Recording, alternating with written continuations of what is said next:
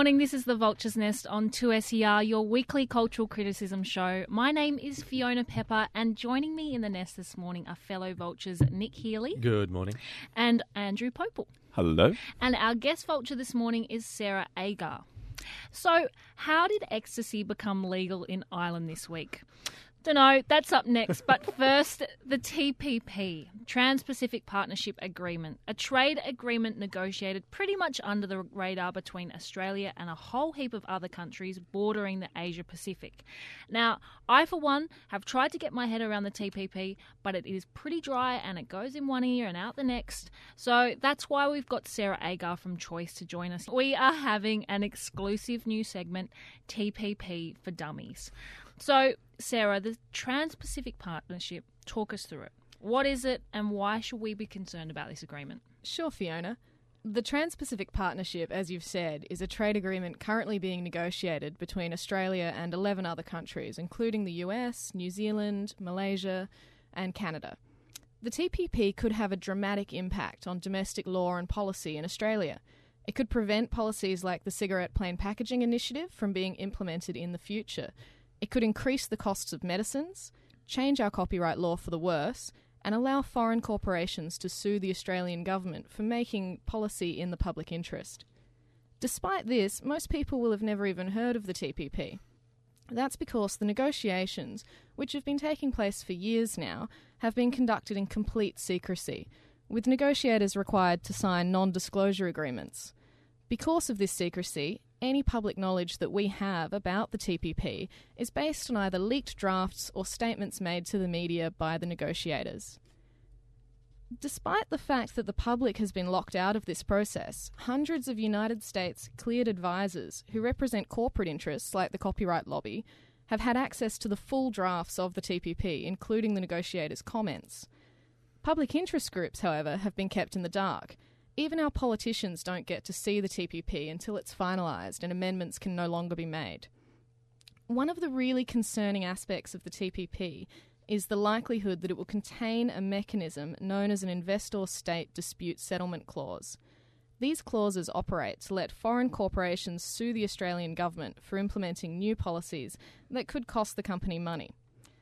They're meant to protect investors from having their property seized in countries where there's a poor rule of law or a shaky legal system. But in practical terms, they're used often to disrupt the implementation of laws that are in the public interest. For instance, Philip Morris, the tobacco company, is currently using one of these clauses in an agreement from 1995 to sue the Australian government in an international court over the plain packaging legislation. It's interesting to note that back when the Australia-United States free trade agreement was being negotiated, the negotiators at that time concluded that these sorts of clauses aren't necessary between two countries with a strong rule of law. It's a shame to see that this view seems to be evaporating in the current negotiations. Another aspect of the TPP that is particularly concerning to public advocacy groups is the potential impact that it could have on the affordability of medicines in Australia. A leaked draft shows that some countries are pushing to extend the period during which a brand name drug gets the market to itself without having to deal with any generic competition. In Australia, when a generic is released, the price of drugs on the pharmaceutical benefit scheme automatically drops by 16%. Under the TPP, this price drop could be delayed for another 7 years, which is a long time to wait if you rely on these medicines. With issues like this at stake, there is every reason for the text to be made public so that we can have a say and a proper debate about the importance and the benefits potentially of the TPP, but also the risks. There is in fact a very similar agreement currently being negotiated between the European Union and the United States. And due to public concerns around issues like investor-state dispute settlement in the EU, they've actually decided to release a lot of their texts, negotiating positions and explanatory documents. We have to ask, if transparent consultation is possible in Europe for this sort of agreement, why isn't it here? The Australian Trade Minister has recently indicated that the TPP negotiations are coming to a close, with a final agreement to be reached in the next months or even weeks. At this point, the government will be asked to take it or leave it. The opportunity to amend the agreement to make sure that the benefits outweigh the risks will be lost. So it's very important at this stage, I think, for the public to push the government to release the text so that we can have a proper debate. So we're talking about the TPP here at the Vulture's Nest, just trying to get our heads around it. The Trans-Pacific Partnership. It sounds so friendly when you put it that way, though. Oh, Trans-Pacific. Yeah. I can't believe it's taken me this long, but as soon as TPP was said at the beginning of this segment, all I could think of was Beavis and Butthead. Maybe that's how we sell it to the public. We get bring Beavis and Butthead back and just have them running around going TPP. For my bunghole? But Sarah, what I don't understand is why would the government agree to an agreement like this if it's opening themselves up to being sued? Well, the government has stated that there are benefits in the TPP. That's great, but we haven't seen the agreement, so it's hard to make an assessment of whether or not that's true. Being asked to just trust them is a bitter pill to swallow, I think. The risk of being sued by foreign corporations is very real if an ISDS, investor-state dispute settlement clause, is included in the agreement. It's hard to see a situation where the benefits of the TPP would outweigh that risk, but the public does deserve to have a say in that, I think. And what about the implications for privacy? Well, there is a chapter in the Trans-Pacific Partnership relating to copyright and intellectual property. There are sections that are looking to introduce what would effectively be domestic policy around requiring internet service providers to maintain a track of your downloads and effectively police what you're looking at and provide information to rights holders who want to take you to court for online piracy. So this would be in addition, well, if the data retention laws pass on Tuesday. No. Let's be careful here. They're saying very clearly that data retention's not going to relate to piracy. Right. And I believe them. Yeah. I believe Malcolm when he says that. Because he uses Wicker. Look, certainly the property, the intellectual property, the rights holders, they're being very firmly protected under the TPP. And Scott Ludlam has been quite clear that he feels that there's not enough individual protection happening with it. It's all about the corporations, and it's kind of overlooking the individual rights holder. And I think it's a terrifying first step for what it might mean for Australia. I feel like we are, from what little we've seen, giving away far more than we have any chance of gaining. Yes, that seems to be the case. The copyright provisions, based on leaked drafts, appear to be draconian, criminalising private acts, very minor commercial infringement, implementing these the notice and notice scheme. Oh, we love a good notice. Can I ask perhaps a mammothly stupid question? We've talked about the idea that corporations will be able to sue the government, and that clause is there to protect against countries where rule of law is not as strong as it may be, say, in Australia or in the United States. Would it not be possible to put a contingency on being a part of the Trans-Pacific Partnership that rule of law is strengthened? I mean, I know we do have a strong, long-going trade agreement with the United States, but other countries, and perhaps we have a strong trade agreement that I'm not aware of between us and Brunei or Dar es Salaam, also part of the TPP. Could we not make that a condition? Where there are going to be conditions on being part of this that you agree to it. Why can't rule of law be strengthened and we just drop that? That's a great idea. I think that is something that could be included in the agreement. But again, yeah, I mean, who knows? It might be there. We haven't seen it. This is part of the problem. It's the secrecy. Like, this could be everyone gets a kitten, the world's fabulous, but we don't know. And by making it secret, they're making it more sinister than it needs to be. It's remarkable. The other thing I'm curious about is I keep coming back to being sued because it's quite dramatic. If the government can be sued by corporations, does that mean that individuals can be sued? You know, say someone starts a boycott on a brand because of whatever. Oh, wow. Does that mean that an individual or kind of like an activist group can be sued under the TPP, or is that a separate? I don't believe that's been raised as a risk with the TPP, but we've only seen limited sections of the agreement from 12 months ago. There have been multiple rounds of negotiations since then. I'm not sure if that's a risk or not. That would be remarkable. Like, a kind of campaign against palm oil, suddenly you're open for being sued by Big Palm. But given that it is such a massive agreement that is covering so many different sectors, why the secrecy? That's a great question. With an agreement like this that has such potential to impact on real domestic policy, not just tariffs and trade barriers, but actual day-to-day laws, I think there's every reason to make those sections of the agreement public so that people can consult and tell the government what they think about it before it's too late. The worst situation would be that we're handed a take-it-or-leave-it agreement that actually does have some benefits, but too many risks, and you no longer at that point have the opportunity to mitigate the risks and keep the benefits. You can only say yes or no to the whole thing. The implication of secrecy is always that there's something to hide. Or that's the way it looks on the surface, and that's why we are reacting to this, the idea that there is probably something to hide. Is there any risk potentially for generally traded goods? I mean, we've just recently seen the Chinese berry scandal. I know China's not a part of our TPP, but a lot of talk around that was that there are lower standards of safety in China, and because of our checking system, I think, was it something like 5% or not even 5% of the berries being imported were being inspected? Could that be something we leave ourselves open to, that we make an agreement with other countries that have lower standards and in effect we bring all our standards down as well on generally traded goods? Well, that is a risk. I think the aim of these agreements is to try to raise the bar for those sorts of trades. One of the big risks we do see with the TPP is the impact that it could have on labelling. So if we want to implement better country of origin labelling, say, in the future to help those sorts of situations arising with the Chinese berries, the TPP might prevent the government from going ahead with that. But in any levelling situation, the aim is always to move up. When we take out a gym membership, we have ripped abs in mind, but what we end up with is usually just a slightly flatter belly. If we have a high standard, undoubtedly we're going to have to lower a little bit if someone else is going to make the compromise that they're going to raise a little bit.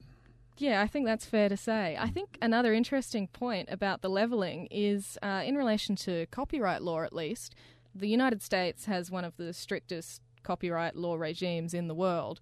And their reasoning for including this in the TPP is to raise our standards. I would say that that's not so much a raising of standards as making our copyright law worse. Lengthening copyright periods is not necessary for Australia, I don't think. Yeah, they want it up to like 100 years or something. Wow. Yeah, I think so. Yeah. But is the film industry kind of going hooray for the TPP? Well, we know that in the United States, the Motion Picture Association of America has had a chance to actually see the text and provide comments and advice. So we can only conclude they're having a say in it. As it develops, who knows what they've managed to get in. Right. That's the great fun. We just don't know. We don't know. It's going to have implications for food labelling, copyright, the price of medication, and then the government might just get sued by corporations. So it's mammoth, and it may be passed very soon. Yes, that's right.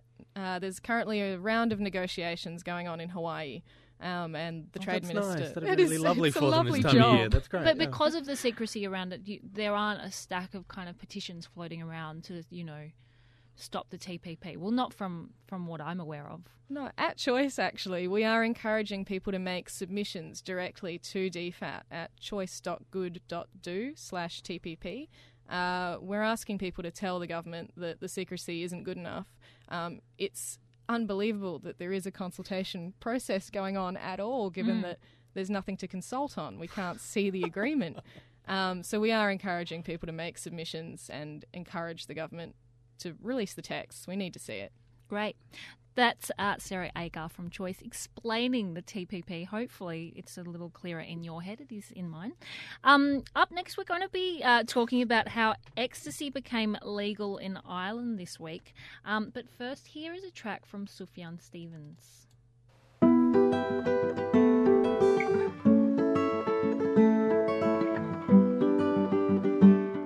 You're listening to The Vulture's Nest on 2SER. I'm Fiona Pepper, and And in the nest, we've got Nick Healey, Andrew Pople, and Sarah Agar. So, drugs in Ireland, how did they become legal this week? Tell us. It's true. Did you hear about the free drugs in Ireland? or no, wait, hang on. No, it was just free ecstasy. No, it was free ibuprofen. You crush it up, you mix it with Whiz Fizz, and you drop it in your Mountain Dew. I made that one. I made that last one up last night. Don't try that at home, please.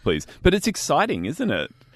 Look, it seems that for a period of about 36 to 48 hours, a whole bunch of drugs, but not others, were legal in Ireland this week. And the whole schmozzle, and I'm excited to announce that, according to autocorrect, I actually spelled schmozzle correctly. That is exciting.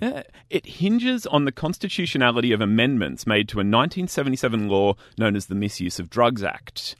My understanding, and I stand open to correction here, is that over the years the Act has been amended in a rushed, half-assed, or perhaps politically expedient way.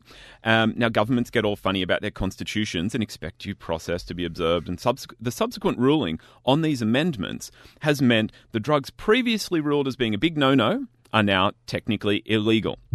So if you're a legislature that hears, of potential malfeasance as a result of too hasty decisions, what would you do?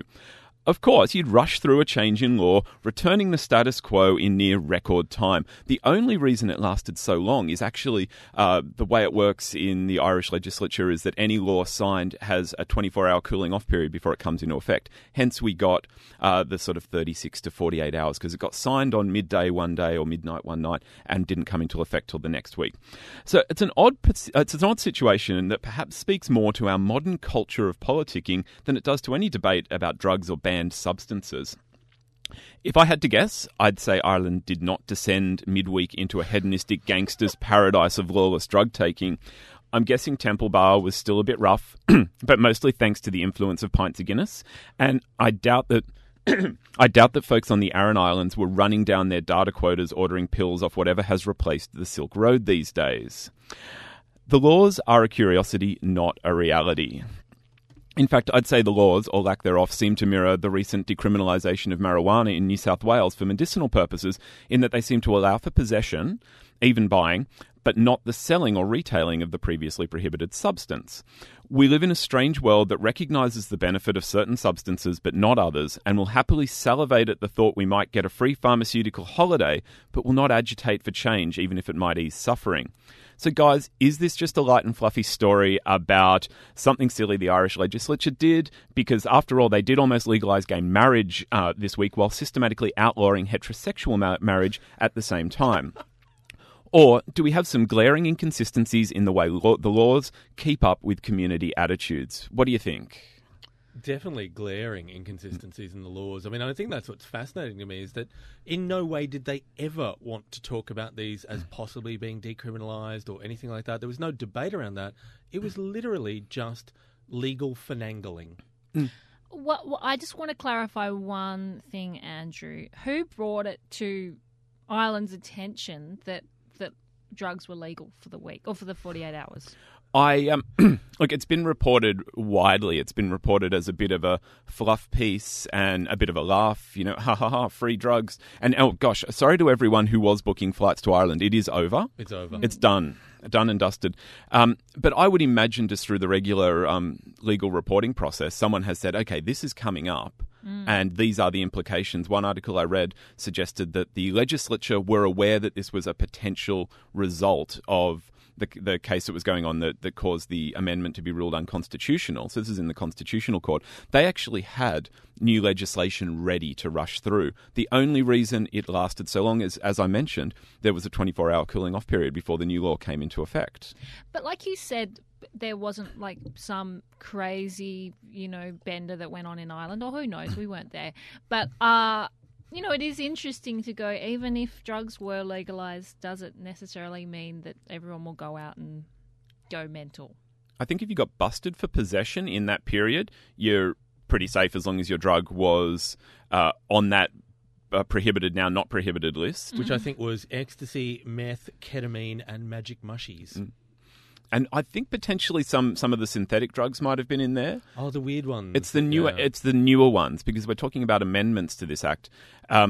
And it's a similar situation here in Australia where there are constantly new variations and permutations on the chemical formula of these artificial highs that we struggle to legislate. I mean, the legislature can't keep up. If a chemist can just change the formula slightly, effectively create an all-new drug that produces a similar, more dangerous, less dangerous effect, how do you keep up and make that illegal? Well, in Ireland, they tried, and the law was ruled unconstitutional. And it brings up the debate that, what do we really believe about this? What does it say that everyone got so excited? Everyone loved this. BuzzFeed loved this. Junkie loved this. The Irish Times loved this. The Sydney Morning Herald had an article. Everyone was interested. Why are we so interested? Because we like drugs on some level. We like our coffee.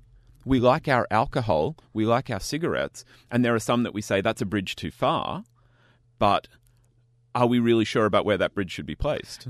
Andrew, I think you raise an interesting point in terms of not like the legislation not being able to keep up. I think, drug taking, we've got alcohol sort of figured out to a degree. We do breathalyzing and standard drinks and all that kind of stuff.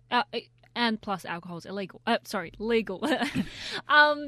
But when it comes to drugs, it's much harder to detect. And so I think we the public probably have one up on the police because there's no way of, there's, if you've got analysis. Yeah. But that's after the fact. And that's not very efficient either. You can't kind of get through that many urine analyses in an hour, Good point. But I just think that alcohol's interesting, though. I mean, we talk about us having it under control, but it hasn't been in the newspapers so much lately. But everyone remembers the spate of alcohol-fueled violence. The idea that this was maybe a substance that needed to be controlled more closely through taxation or the like. That was, they knew they couldn't make it illegal, but they wanted to talk about how to control it. One of the biggest issues with the illegal drugs market is that there are no controls. There are no companies with quality assurance on them. So, of course, a huge proportion of these drugs are actually quite dangerous because, not dissimilar to the Trade-Pacific Partnership, we don't know what's in it. Yeah.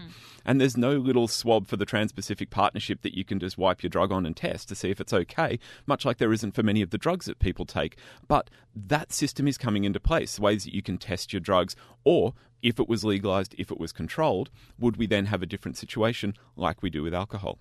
Not just random forum boards where people can go and say, look, I've just bought this particular type of pill. Has anyone had it? I mean, that's how people do a lot of drug testing at the moment, is by shared experience. Yeah. But also, I think at the start of this year, there was a Soundwave festival and a young girl took an ecstasy tablet and she had an allergic reaction, which was like 1 in a million, and she died. Her school friend who supplied her with the drugs has now kind of been charged. That's in my mind, that's fairly backwards. That this girl has had this really incredibly rare allergic reaction, and then her friends being held responsible. That's where that legislation is pretty crazy. Yeah, when violence or bad results happen from someone's drug taking, we tend to talk a lot about the drug taking and the supply side.